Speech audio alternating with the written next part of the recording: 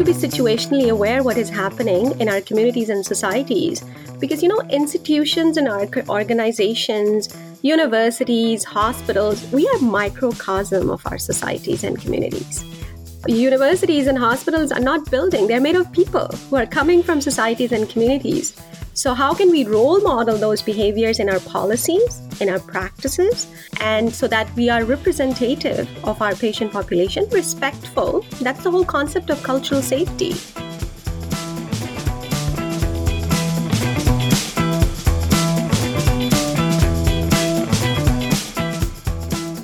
Welcome to Specialty Matters. This podcast is brought to you by the Royal College of Physicians and Surgeons of Canada, and I'm your host, Dr. Guylaine Lefebvre. I'm an executive director at the Royal College. Today we're going to be talking about a critical topic in education space, the need to embrace diversity for our learners and peers and to create an inclusive environment. And even more than this, our guest will actually shed light on a topic that's close to my heart.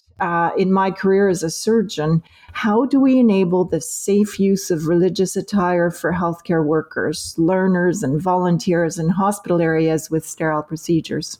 It's a privilege to introduce and welcome my guest, Dr. Umbrun Najib. Thank you, Guylaine, for having me here. It's an honor and privilege for me as well. Dr. Najib, if you don't mind, we'll be informal through this, and I'll call you Umbrun. You're a mother, an academic physician, educator, staff internist at Sunnybrook Health Sciences Center. And although I haven't had a chance to sample, I hear you are an excellent cook. As an educator, your scholarly focus is on health professions education with specific focus on curriculum design, program development, faculty development, and mentorship. But really specifically, you have an expertise and have dedicated your work to the transition and integration of internationally educated health professionals into both their training and their working environments. You were the equity lead at U of T, and congratulations. I hear you were recently appointed the Vice Chair of Culture and Inclusion in the Department of Medicine at the University of Toronto. Obviously, equity, diversity, inclusion, and allyship are very important in everything that you do. You're joining us from Toronto today. Would you like to start with a land acknowledgement for where you are presently? Thank you so much, Guylaine, for such a nice introduction. And maybe one day when we meet in person, you can sample my cooking. Oh, I'd love that. So I would like to share the land acknowledgement on the land where I am right now in Toronto. We recognize that many Indigenous nations have long-standing relationships with the land upon which the work of the University of Toronto's Department of Medicine is conducted. We acknowledge our presence on the traditional territory of many Indigenous nations, including the Mississauga of the Credit, the Anishinaabe, the Chippewa, the Haudenosaunee, and the Wendat people. Today, this land is home to many diverse First Nations, Inuit, and Métis peoples, and we are grateful to have the opportunity to live, work, and gather on these territories. When I was writing this land acknowledgement or rewriting or revising it for our Department of Medicine, I added a couple of statements which I think are very important. And I always think that land acknowledgements are only a starting point for a larger conversation. More acts of restitution and transformation are needed to address underlying inequities and blatant discrimination in the distribution of resources between Canada's First People and settlers. Thanks, Umbrun. Very wise words. I am presently in Ottawa, the unceded territory of Algonquin and Anishinaabe people. And I also take the opportunity to acknowledge the inequities that continue today for Indigenous people as patients and as providers. And I'm committed to unlearn and to continue learning. I have to say, through this podcast series and our guests, I continue learning with my interactions as we navigate to really build a better future altogether. So getting to the topic at hand, let me share with you that I chaired a fellowship in gynae surgery when I was in Toronto at St. Mike's, and the last fellow before I left that role came to us from Qatar. We were really helping her advance her expertise. She was going to go back to Qatar and actually lead an entire department. She wore a hijab, and this was in 2014-15. We actually didn't have policies. she helped us identify and lead a way forward so that her head covering was not going to be an impediment to her training and her work as a surgeon, right? I can't imagine now restricting her access to all of those sterile environments that she needed to be functioning in. For anyone who knows the OR setting, it's really difficult to maneuver change. They're multidisciplinary teams, and of course, everyone wants to do the right thing. So I'm just thrilled to know that you have now been in a position where you can help us make a difference. Could we perhaps start with the standards document that you co-authored on the very topic of religious attire accommodations in surgical spaces, if you wouldn't mind, and perhaps just even reading the first paragraph of the standards document? I think it concisely sets the stage for our discussion. So this first paragraph, which I'm reading right now, is from the standards document. The document, as I was sharing before, has been approved by Toronto Academic Health Sciences Network and is being implemented across its affiliated hospitals. The right to be treated equally based on a creed and to hold and practice creed beliefs of one's choosing free are fundamental human rights in Ontario, protected by the Ontario Human Rights Code and the Canadian Charter of Rights and Freedom. Based on the code, employers and service providers have the legal duty to accommodate sincerely held religious and spiritual beliefs up to the point of undue hardship, for example, health and safety factors of cost. If you allow me to read the second paragraph, Ghislaine, I know you asked me just to read the first, but I do want to read the second paragraph as well. The purpose of this document is to set out and harmonize among Toronto Academic Health Sciences Network hospitals standards and shared expectations related to clothing worn by religious observant individuals acting in hospital areas with sterile procedures, such as operating rooms. We recognize that religiously observant individuals have unique rights and responsibilities when it comes to upholding aseptic practices while also staying true to their respective faiths. This document is intended to support the upholding of these rights and responsibilities while ensuring safety of the healthcare workers and appropriate infection prevention and control practices. Thank you. It seems so clear, and I would even dare say relatively evident. Shouldn't we be making sure that everyone's treated fairly? So this guideline now in Toronto has set the stage for having principles by which people are comfortable in every part of an operating room setting. For example, people are comfortable with what we should be doing. What happened before? So you're right. Sometimes the things which we do and we make guidelines or standards document, they're so obvious. And the question is, well, why were we not doing it before? So just to add a little bit of context, this document we have been trying to develop and accommodate and get approval for almost a decade. Thanks to our medical student, Dr. Nabiha Islam, who is now a practicing internist in one of the community teaching hospitals in Ontario. She was a medical student at the time, and she shared her experiences as a hijab-wearing learner when going for different surgical rotations and the challenges they were facing. And that's when brought to the attention of the university, the conversation started, and various leaders who were experts in advocating for change worked along with Nabiha to make some accommodations and make some standards or guidelines on how can we practice inclusive care, inclusive practices in our learning spaces. And our learning spaces are clinical spaces. Like how lucky we are as educators and teachers in medical education that our learning spaces are in front of our patients, in the operating room, in other sterile spaces. So that was the conversation starter, and that led to multiple surveys and data collection from various other group of learners. So the issue was brought to attention by hijab-wearing learners. There's no doubt about that. However, when I took over this role as the Senior Advisor on Islamophobia in the Office of Inclusion and Diversity at University of Toronto, it became very apparent that we have a very diverse group of learners. What about Sikh learners who wear turban? What about Jewish women who wear tiqal? So these are the needs which are shared, and learners, they need to come to their workplaces, academic and learning spaces, acknowledging their social identity. And for many of us, our faith And those of us who choose to express their faith with their attire or anything like that, we need to acknowledge that. We need to create those inclusive spaces where we have sense of belonging. So learners, staff, physicians, anyone who are coming to these spaces for delivering patient care, they should be comfortable acknowledging these identities. And there has been instances of mistreatment where learners were told you cannot come to the operating room, which is a wrong statement. I mean, there are many countries in the world where hijab-wearing surgeons are delivering healthcare. They can be gynecologists, they can be other group of surgeons as well, and they are delivering patient care. So in North America, and I would say in Canada specifically, and if we are taking Toronto as an example, which is the most diverse city, that is the point when we started the conversation. And for me, I think the basic principle is, in order to create inclusive spaces, we need to role model inclusive behaviors and develop policies and procedures and practices which helps us and facilitate us in role modeling these behaviors as well. So as you said, it's so obvious.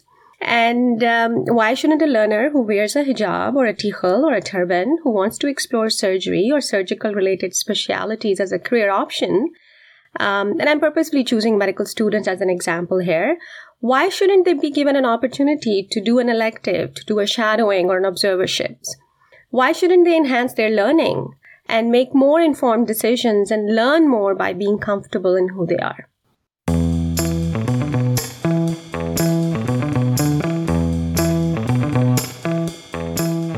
It also dawns on me that many of our patients also wear religious attire. And so by depriving practitioners from being fully themselves at work, there's an element of that seems to me is discriminatory to our patients as well.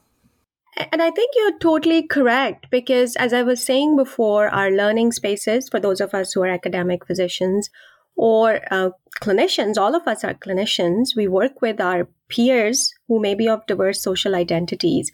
But the most important role we do is deliver patient care.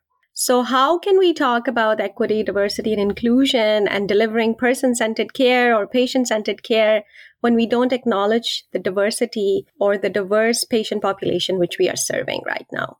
And Canada is a country of uninvited settlers. I mean, there has been different phases on who is coming to Canada. But in the last 10 to 20 years, we have seen large numbers of diverse populations coming to Canada for a variety of reasons. I mean, if you have to go back in the recent past, think about Syrian refugees. Think about people coming from Afghanistan. Now let's think about people coming from Ukraine. So Canada always had an open heart, and we always had people coming from diverse backgrounds, and we were helping them integrate, but acknowledging their unique identities and unique cultures as well. So this needs to be reflective in our clinical spaces and in our educational spaces.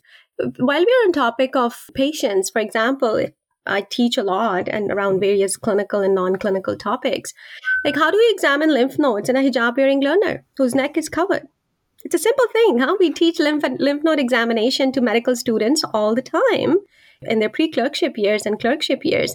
So how to go about that? It's the same thing as we were teaching our learners how to take history around sexual practices and orientation, how to examine private parts of our patients and who to have with you at the moment. So I think that teaching has always been there, but that teaching needs to evolve. We need to be situationally aware what is happening in our communities and societies, because, institutions and our organizations, universities, hospitals, we are microcosm of our societies and communities. Universities and hospitals are not building. They're made of people who are coming from societies and communities. So how can we role model those behaviors in our policies, in our practices, and so that we are representative of our patient population, respectful? That's the whole concept of cultural safety. We don't use the term cultural competency anymore because nobody can be culturally competent. There's so many cultures we are seeing. How can we be respectful? How can we be culturally safe? If we don't know anything, how can we ask them? Oh, I've got a hijab-wearing learner in my OR today. So how do we have to incorporate practices from orientation? Or how do we accommodate that? Where should they change? Where should they put their scrubs on? Where should they remove their scrubs? Do they need some privacy? There are certain religious practices in various religions which requires modesty. And if we are using the example of operating rooms, women feel uncomfortable exposing their arms, but they have to because patient safety and healthcare safety is the most important. So how can they do that? And just showing that sensitivity and respect and humility will help us being a role model where learners will say, oh, I want to be like them. They are so respectful to me. I would like to work in this organization. They are so inclusive. So every journey starts with the first step. And I think the EDI, any kind of EDI work is a marathon, and it's slow and steady. It's a change. Change even in positive direction is very anxiety provoking. So we need to build a lot of consensus. When we talk about inclusion, we have to, as I said many times before, role model inclusion practices as well, reaching out to multiple groups. As you said, operating room is managed by multiple group of people. It's not just the doctor there or a surgeon there, our nurses, our OR technicians, people who clean our ORs, environmental staff, so many other allied healthcare professionals and learners and volunteers, other staff members. So how do we do this consensus building, gather information so that this standards document, which I've built, it took me a year, despite having an initial document which was started by a couple of my colleagues, but to build that consensus, to make that language. What is our infection prevention and control? Because that's the most important thing in care delivery, that the care doesn't get compromised for our patients and also for our staff as well.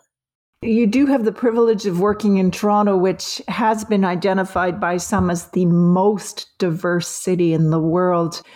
What would be some of your recommendations for the rest of the country where we are exposed to this diversity, but maybe not at the same level? So I guess the two questions are, how do I ask politely?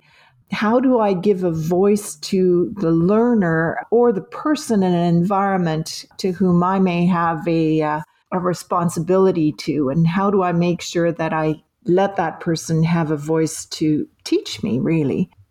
I think you're right. We are lucky in Toronto that we see so many cultures and we are exposed to so many diverse learners and patients. But if we are in a part of Canada where there's not that much diversity and we are getting a learner who is different based on their social identities, I think just showing humility and asking questions. We never had a hijab-wearing learner in our surgical rotation before. And I was looking at our policies and procedures and orientation documents.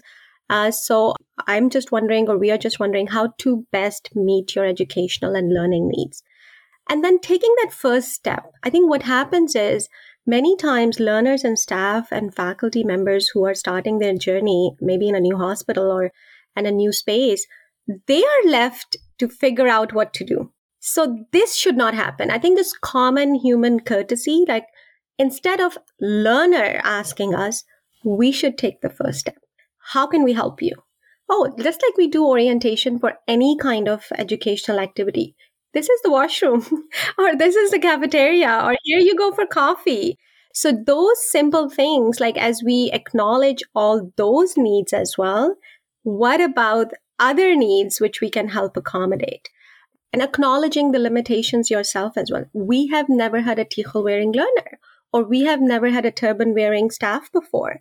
We want you to have an experience. We want you to learn to the best of your abilities.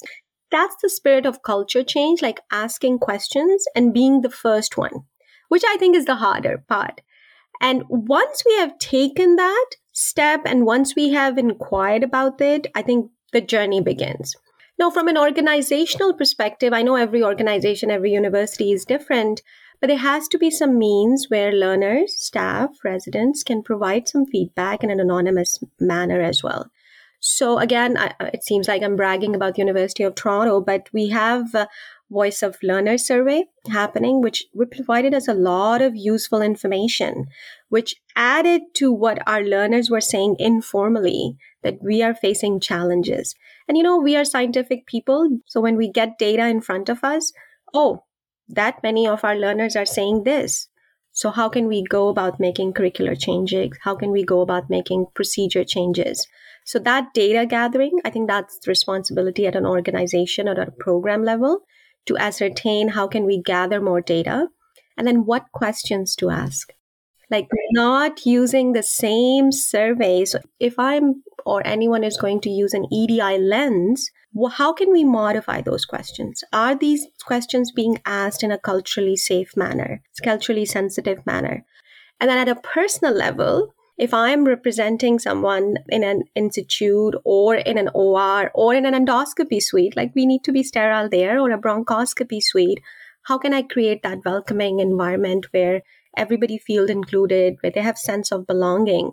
And now in EDI language, we're using another term called flourishing. We want our peers, our learners to flourish.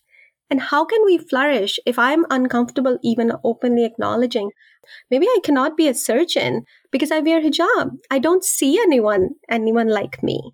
So I think these are the first few initial strategies, but it does take time. It does take patience.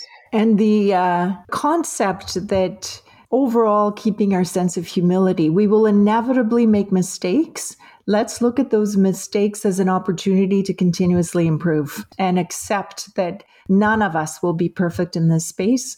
In a perfect world, we wouldn't need the surveys if everyone was comfortable saying, you know what just happened there made me really uncomfortable. And we could say, thank you, let's address it together so it doesn't happen again, right?